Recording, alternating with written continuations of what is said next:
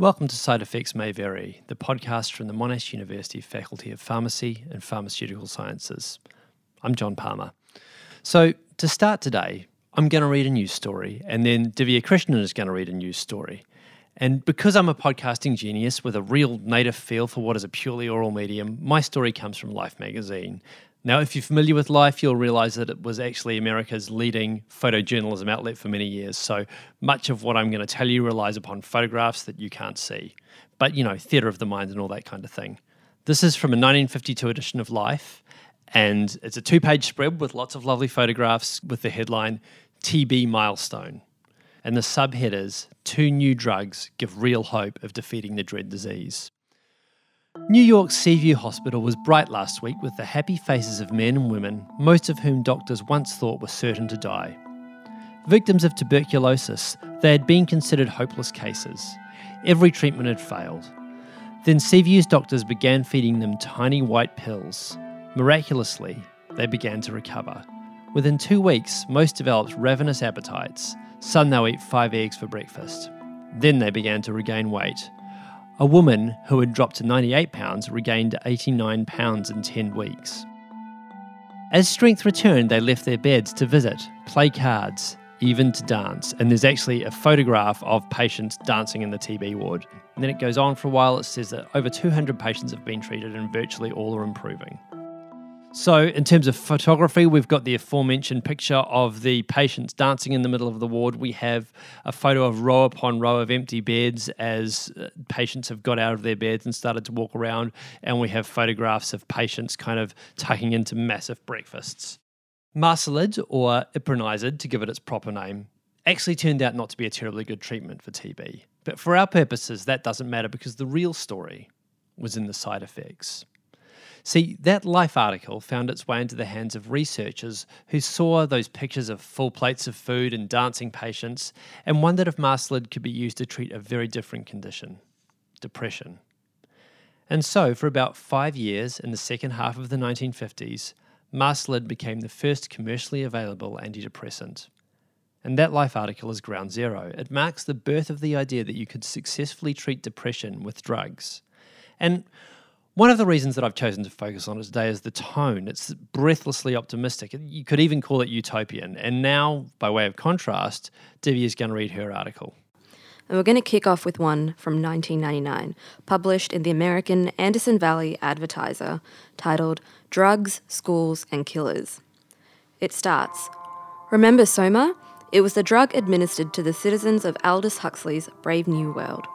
I thought of it as a 15-year-old girl attending a very ritzy liberal arts schools in the Northeast told me last week that 80% of the kids in her class were on Prozac or Ritalin, either separately or in combination. The pretext used by the school authorities for the legal prescription of these drugs is either attention deficit disorder or depression. The student is asked 3 questions along the lines of, do you find yourself daydreaming or looking out the window during school? Say yes, as 100% of all kids around the world throughout all human history would obviously do so if they were truthful, and the kids' parents are urged to give the school a go-ahead to pump in the brew of uppers and antidepressants." Next, we move forward to the early 2000s by an article in Op-Ed News titled, "School Shootings Drive Antidepressant Use and Are Caused by Them." And they start with, in the 2 years after a fatal school shooting, the rate at which antidepressants were prescribed to children and teens rose by 21%. The author, Maya Roslin Slater, says that the increasing drug use reflects a genuine deterioration of mental health that is unique to students in or nearby affected schools, but it also reflects a genuine deterioration in our mental health system and its doctors who continue to prescribe SSRI antidepressants to young people despite the black box warning that says may increase suicidal or homicidal thoughts in people aged 25 years or lower. Over 6 years ago, 26 mass shooters had been found to be on these drugs when they committed their massacres, and the list has only grown since then. While many mass shooters are on psychiatric drugs, like SSRIs, when they commit their murders, others have recently gone off the drugs. Mass shootings have gone up since the antidepressant spree, and reports that the massacres are driving the pills put the cart before the horse. You've read a couple of articles there, Div. Have you got some other headlines that kind of generate this general tenor of coverage? Yeah, articles like these have been seen throughout the early 2000s and even as recently as last year. They include SSRI antidepressants are not medicine. From Prozac to Parkland, are psychiatric drugs causing mass shootings? Antidepressants and violence, cause for concern or media hype. So this is super interesting because what we're talking about in my article is really a very, very primitive, accidentally discovered antidepressant. And now you've had, 60, 70 more years of drug development. So we should be getting more refined, more effective, more potent, more selective antidepressants. But in fact, the coverage is completely flipped. So obviously, we've chosen these two sets of articles really, really deliberately because we wanted to illustrate the two of the key narrative strains in the ways that antidepressants have been spoken about over the past sort of half a century. I guess I see them as two poles between which the narrative swings back and forth. And the natural human temptation here is to just kind of throw your hands up in despair and assume that the truth lies somewhere in the middle. And there's actually a name for this. It's a logical fallacy called the argument to moderation, also known as false equivalence, false compromise, argument from the middle ground, etc., etc. And what we wanted to do is to jump right into the middle of that fallacy and dedicate today's episode to passing the middle ground, to exploring it and trying to inject a little bit of nuance into that discussion. So we're going to look at the most popular class of antidepressants, which is the ones that are detailed in Div's articles, SSRIs, and try to get a sense of exactly what that middle ground looks like. What are SSRIs good at? What are they less good at? What are the limitations? What are the risks? What are the benefits? And how do they fit more generally into the treatment of depression? Sound good, Div? Sounds great. We thought the right way to start was to try and get an understanding of what's going on here at a physical level. So, not so much what's going on in the mind of a depressed person as what's going on in their brain, if that's a distinction we can make. What's the biology here? And then, how do SSRIs affect that biology? What changes are they making in your brain? And why do those changes, all going well, alleviate your depression? To try and answer these questions, Divya spoke to Chris Langmead. Chris is a laboratory head here at the Monash Institute of Pharmaceutical Sciences. He's also spent a fair chunk of his career in the private sector, so he gets what goes on in trying to get a new drug to market. Just to manage your expectations, he has no simple answers for us. But if you're anything like me, you'll find him quite reassuring anyway because his accent is so unspeakably posh. So I suppose we'll start very bare bones basics. What really causes depression? The reality is that we still don't know the deep biological mechanisms by which people become depressed, and that's something that we really need to address. Is that part of the reason it's so difficult to treat? I mean, there are a number of reasons. At the social level, just getting people to go to their GP if they're feeling that they might be depressed or have those symptoms, that's a social issue that we need to address. But even when we actually get people to seek medical help, it's difficult because we simply don't understand all of the mechanisms that are in play when someone becomes depressed. So it's hard to pin down. I mean, we may be looking at multiple different disorders or diseases with different biological basis. But if we're looking at across the whole population, it's difficult to know exactly how we're going to treat all of those people because we're essentially assessing them based on the symptoms that they present with, not the underlying biology. What we're really interested in today is SSRIs, and if you could sort of break that down for me as well. How do they work? Okay, so, SSRI, people probably have heard of that term, but they might not even know what it stands for. So SSRI stands for Selective Serotonin Reuptake Inhibitor. And there's a chemical in the brain called serotonin, or also known as 5-HT, which is released from nerves. And when its actions are over in the brain, it's actually taken back up into the nerves by a transporter. And SSRIs essentially block that process. So they boost the levels of serotonin in the system. And the idea is that in depressed patients, we believe those levels are too low. And by boosting them, we can actually get them back up into a normal range. And that's what actually brings some of the mood-enhancing benefits that you get from SSRIs. It seems like it's really changed the game or changed the landscape of how we view treatment for mental health disorders. Well, I mean, one of the reasons they are the sort of gold standard at the moment is that, if we look at the big picture in the history of mental illness, is that they are very effective. Some of these drugs, SSRIs, have been able to restore some of those patients to a much more sort of normal life and enable them to live in a way that they weren't able to before. And we mustn't forget that. If you look across the whole sort of broad history as well, we haven't actually come up with anything groundbreaking in the treatment of depression in over 20 years. And during that time, we've treated a lot of patients very effectively, but we've also come to understand that SSRIs have their limitations, they have their side effects, they have problems that are associated with them, and it's really incumbent on us to think about, well, what is that next breakthrough? What is that next generation of treatment that we can make available to patients in the future? There's been many reports on overprescription of antidepressants, particularly SSRIs. I think we've seen a lot of sort of glaring news-grabbing headlines like overprescription on the rise, more than X number of people. Do you have any thoughts on this? Do you think that's true?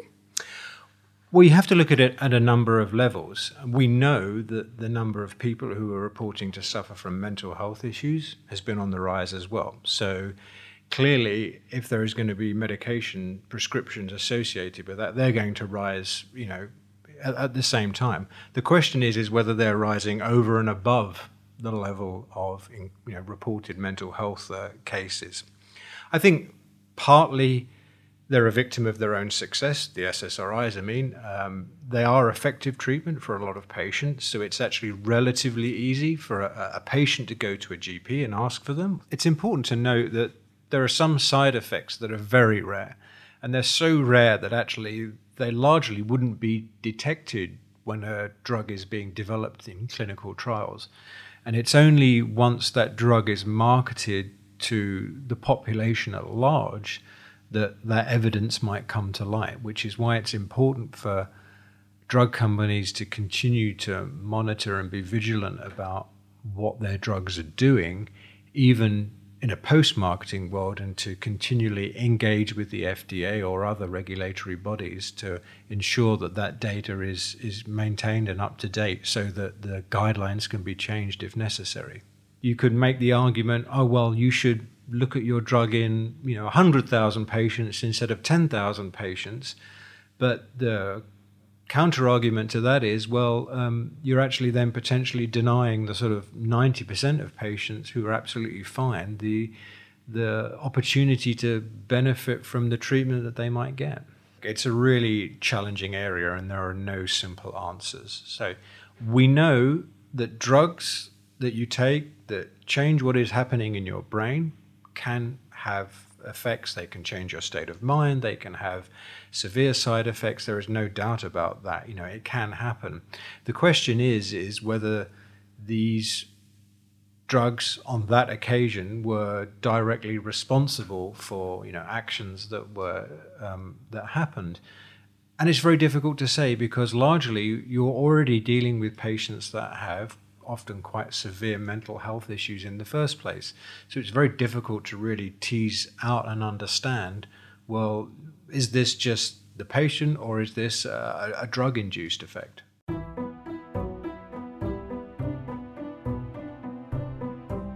One of the mantras you hear quite a lot around here is that medicines don't work in people who don't take them. Now, that's obviously true in a literal sense, but it also works as kind of a synecdoche. It points to a wider issue around medicine use. Something can work in a tolerably predictable way in a lab setting, but once you get out there in real patients in a real community, all sorts of other factors come into play. There's also the issue of how SSRIs fit in the broader range of treatments for depression, what their strengths, weaknesses and dangers are, and how they compare to other alternatives. To get a sense of that broader context, Amy Chen spoke with Dan Malone. Dan is the Deputy Director of the Pharmacy course here at the faculty, and like quite a few of our academics, he also keeps his hand in as a practicing community pharmacist. So he's in a great position to share some insights around how SSRIs actually work out there in the real world. Is this the only class of antidepressant on the market right now? No, look, there's a number of agents. So according to the therapeutic guidelines, there's three classes of medicines that are first-line treatments for depressive disorders. So there's SSRIs, there's another class called SNRIs, which stands for serotonin and noradrenaline reuptake inhibitors. And there's another medicine called mirtazapine, which is quite a commonly prescribed antidepressant as well. And there's approximately, I think, according to the Australian Bureau of Statistics, there was about 1.7 million people who had been on at least one PBS subsidised prescription for antidepressants in 2011. So what are the differences between these classes of antidepressants, and why are SSRIs the most prescribed? Yeah, look, they differ in terms of their mechanism of action and therefore in terms of their effect. There's, as I said, it's not exactly known how any of the antidepressants work. We do know that they're clinically effective, but exactly how they work we don't know. The SSRIs tend to be a doctor's first choice for most types of depression because they're generally well tolerated by people. They're generally non-sedating, so they don't make people drowsy. Most people tolerate them quite well. They are quite commonly known, I guess, and doctors know quite a bit about them, and so they're able to prescribe them with a lot of confidence.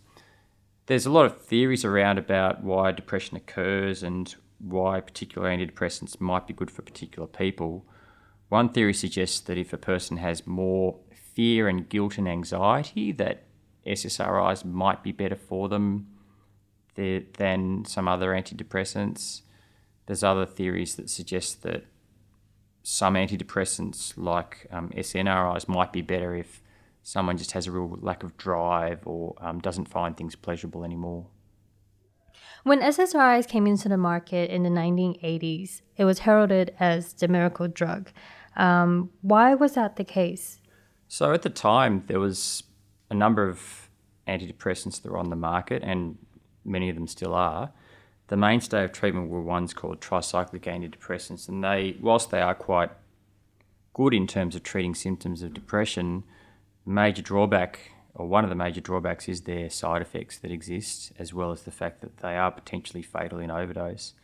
And therefore, when SSRIs came along, they were, as you said, heralded as being a real game changer for the treatment of depressive states because of the fact that they were quite well tolerated, that they were generally they don't cause drowsiness like the tricyclics can, and they worked. They worked quite well for not everyone, but a substantial proportion of people that took them certainly had relief of their depressive symptoms or improvement, at least, in their depressive symptoms. Were there any differences in the side effects for SSRIs compared to the other classes? Sure. Look, there's, like with any medicine on the market, if you look at the potential side effects that could occur, there's many with many drugs, and SSRIs are no different from that. So some common side effects with SSRIs include nausea. Sometimes people can get a bit of diarrhea. Sometimes they can cause insomnia and some sexual dysfunction in some people. But these are side effects which, generally speaking, don't occur in a lot of the proportion of people that take them, and they are, as I said, better tolerated than your older medicines such as your tricyclic antidepressants. So tricyclic antidepressants have their own spectrum of side effects, including drowsiness, dry mouth, blurred vision, constipation. They can also cause nausea, and they are, as I said, potentially lethal in an overdose, which is obviously if someone has suicidal thoughts as part of their depressive symptoms, then that's something you certainly don't want a person to, or a trait of a medicine that you don't want that to have. Is drug adherence a big problem for people living with depression? Look, it is, Amy. About 68% of people diagnosed with depression stop their antidepressants by 3 months, which is pretty high. And while a lot of those patients might continue to take their medications, a lot don't take them as consistently as they're supposed to. So adherence is a major issue. The reason why adherence is an issue, well, there's various reasons, and it would depend on the person. One, as you alluded to, might very well be side effects that a person is experiencing. But there was a study that came out from a group in Toledo in the States that suggested that that's not the only reason why people might not be adherent to their medicines. Interestingly, their relationship with the physician is really important. So people that are less satisfied with their physicians are more likely to go off their medicine, which I think is really interesting. Younger patients are more likely to go off their medicines. And also, I guess, in terms of the stages of change model, we know that there's various stages in terms of people accepting their condition and wanting to improve. So being in the right stage of change, that is in terms of being prepared and ready to act, is important. So what that tells us, if people are diagnosed with a depressive disorder and then are prescribed an antidepressant but aren't ready themselves to change and to even to, in some instances, admit that they have a condition, then that can be a real impediment in terms of them taking their medication. In terms of drug adherence, you said that a lot of people drop out in the first 3 months. Could that also be due to the way the antidepressants work? Because I heard that some of them takes a couple of weeks before an effect is seen. That's very true, Amy. So all antidepressants on the market essentially take at least a week and more likely 3 to 4 weeks to have any significant effect. And when a person first starts taking an antidepressant, it might actually take months to get the right dose level for a person to be able to treat their depression. So you're absolutely right that in that first sort of period of time, a person might start taking their medicine and just have no benefit or feel like they're not getting any better when they're taking the medicine. That can be a major reason why a person does stop taking their medicine, and that's something that any pharmacist should do, and a doctor for that matter as well, in terms of when a person's first started taking an antidepressant, that they're told that they won't see an effect right away, that it is important to keep taking the medication even though they're not seeing an effect, so that hopefully within a few weeks they will see a therapeutic effect.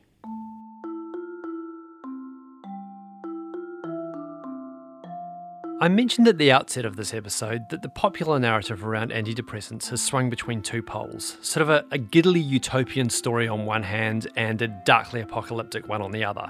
And part of what we're doing here is trying to map that middle ground to inject a bit of nuance into that debate. So it helps to know that the evolution of the research, just like the evolution of the popular narrative, can also be characterised as a dialogue between two competing camps, although they're slightly different in nature.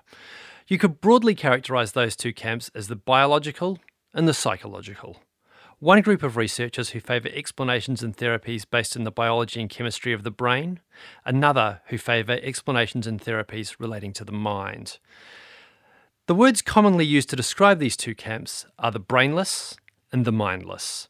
And it's probably fair to say that so far in this episode, we've erred on the side of mindlessness. That is to say, we've neglected the psychological aspects. And look, that's probably a function of the fact that we are a faculty of pharmacy and pharmaceutical sciences, so that's the lens we tend to view things through. But we wanted to check our working, to reach out to someone who also had a foot in the psychological camp and get their take on things. That's particularly as regards the distinction between depression that originates within the brain and something that looks like depression but is actually more of a direct response to external circumstances. Jayashree Kulkarni is attached to the Faculty of Medicine, Nursing and Health Science here at Monash. She's a professor of psychiatry at the Alfred Hospital, and she founded and directs a large psychiatric research group there, the Monash Alfred Psychiatry Research Centre. Divya spoke with her. The diagnosis of depression is really complicated, as I said before, and there are many conditions that are considered to be depressive, but they're actually got different etiologies. So, for example, the young woman who's got a new baby and who's got a toddler and who's sleep deprived will feel down and tearful, and all of these things can happen. Now that could look like somebody who's depressed because she's tearful, her mood is not good, her energy levels are low, and she's not enjoying herself. So again, there's a case to be made for diagnosis of depression. But what's really happening there is maybe a situational problem. So, again, if you have the luxury of an extended consultation, you might be able to work through some of that scenario with her about, okay, we'll try and get some night relief for you. Can you get, somebody else to do the night feed for a couple of nights, have a sleep, and then see where you're up to. So, again, the difficulty there is that if you don't have time to take the story and try this, then a diagnosis of depression and a resulting prescription for an SSRI may happen. So it goes back to the diagnosis, which is often very difficult for a very busy primary healthcare practitioner to do, because it takes at least, a good hour to actually sit down and talk with the person about their individual coping mechanisms. How have they dealt with stresses in the past? What is in their environment at this point in time? What are the recent factors of loss or grief or whatever else is going on? And what's the biology? So, what is going on in terms of their physical health? Because it interacts enormously. What's going on in terms of their healthy lifestyle? Are they eating well? The brain needs to be fueled by good food. And we've had lots of people come into the clinic who say things like, I've gained weight, and so I've gone on this diet, and you look at what they're eating and it's kind of one lettuce leaf every now and again. And of course, this person feels miserable. And so the nutritional balance is important as well. Sleeping is important. Those sorts of really critical biological factors, diurnal variation, so people going on and off night shifts for whatever their job requires, can also have dreadful depression related to diurnal variation being disturbed. Adolescents who are up all night on their screens. Again, sleep deprivation is a potent depressogenic agent. So we come back to it. Not everything can be protocolized and treated with an SSRI. Having said that, there is, of course, a place for SSRIs once a clear diagnosis of depression has been made as a primary illness that is not particularly related to a number of the other factors going wrong. And then, of course, it's about, what's the right antidepressant? One of the other things that's really critical is to match the type of SSRI with the particular symptoms that the individual presents with. So, for example, some SSRIs are activating SSRIs, like fluoxetine, the original Prozac. It's a very agitating or activating antidepressant. So the patient who's presenting with agitated depression, the sort of depression where they can't sit still, they've got problems sleeping, they're up pacing, they're wringing their hands, that's not the person you want on an activating antidepressant like fluoxetine.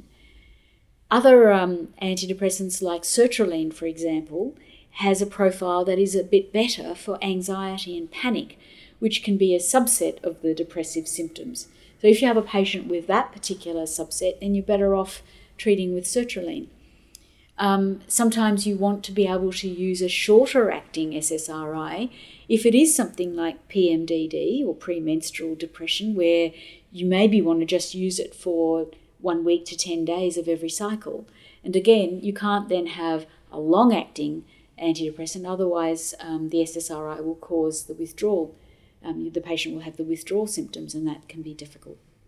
So we have to match the SSRI with the particular symptom that the patient presents with, as well as understanding that the correct dose is absolutely critical.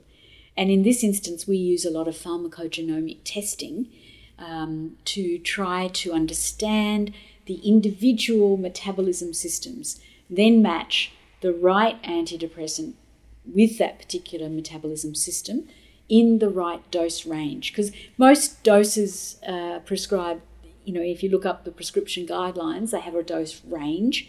But if you get it wrong, overshooting the therapeutic window is just as bad as undershooting the therapeutic window. So you end up with an ineffective treatment, and that's no good for the patient.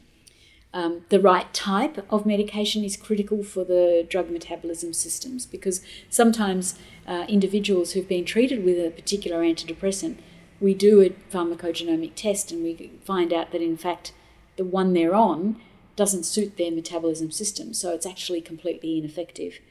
So there's several things to consider when we think about depression and SSRIs. We need to think about correct diagnosis as much as we can, given the limitations of not having biomarkers or a particular test. but certainly a long diagnostic process is better than a short one.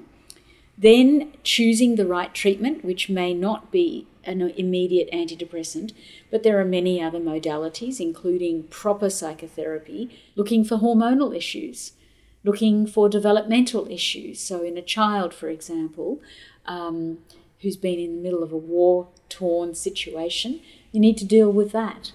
And that may not be best done by an SSRI. So while I agree that SSRIs have got their place, they've been a really good advent and they're much better than the older antidepressant tricyclics and much less dangerous than the MAO inhibitors, we need to be careful because there is a withdrawal problem with SSRIs. The symptoms are quite terrible. There are adverse effects on the SSRIs. Weight gain in some instances is a big issue for some patients, so we need to be careful of that. And also toxicity, so serotonin syndrome is another part of SSRI poor prescription. But match the symptoms, match the drug metabolism systems to get the right use of the SSRI in the right patient at the right time.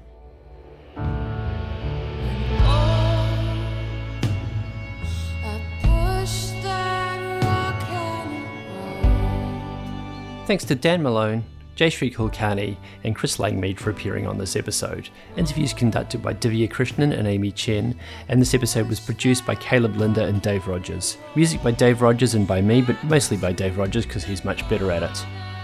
A lot of the background for this episode came from a book called Mind Fixers, Psychiatry's Troubled Search for the Biology of Mental Illness by Anne Harrington, which I thoroughly recommend. The song under our outro is called A Sisyphean Grail. It's by local Melbourne artist Georgia Fields off her album Astral Debris. If you enjoyed this episode, please subscribe.